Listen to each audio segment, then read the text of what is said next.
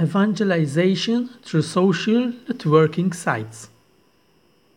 The aim of this book is to encourage you to evangelize through social networking sites. This is in view that as of 2014, more than approximately 1.8 billion internet users have accessed social networks, 170 million of which were located in the United States.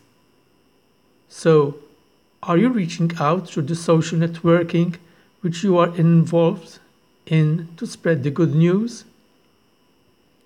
In this fifth publication of mine, the book is divided into 4 chapters. It will briefly explain what evangelization is about, followed by the importance of spreading the gospel all over the world. The third chapter will focus on evangelization through social networking sites. This is followed by the fourth chapter, which will also include my own experience of evangelization through the social networks.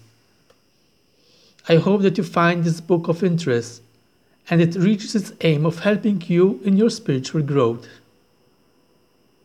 This book can be found through Amazon, Smashwords, CreateSpace, and other online bookstores.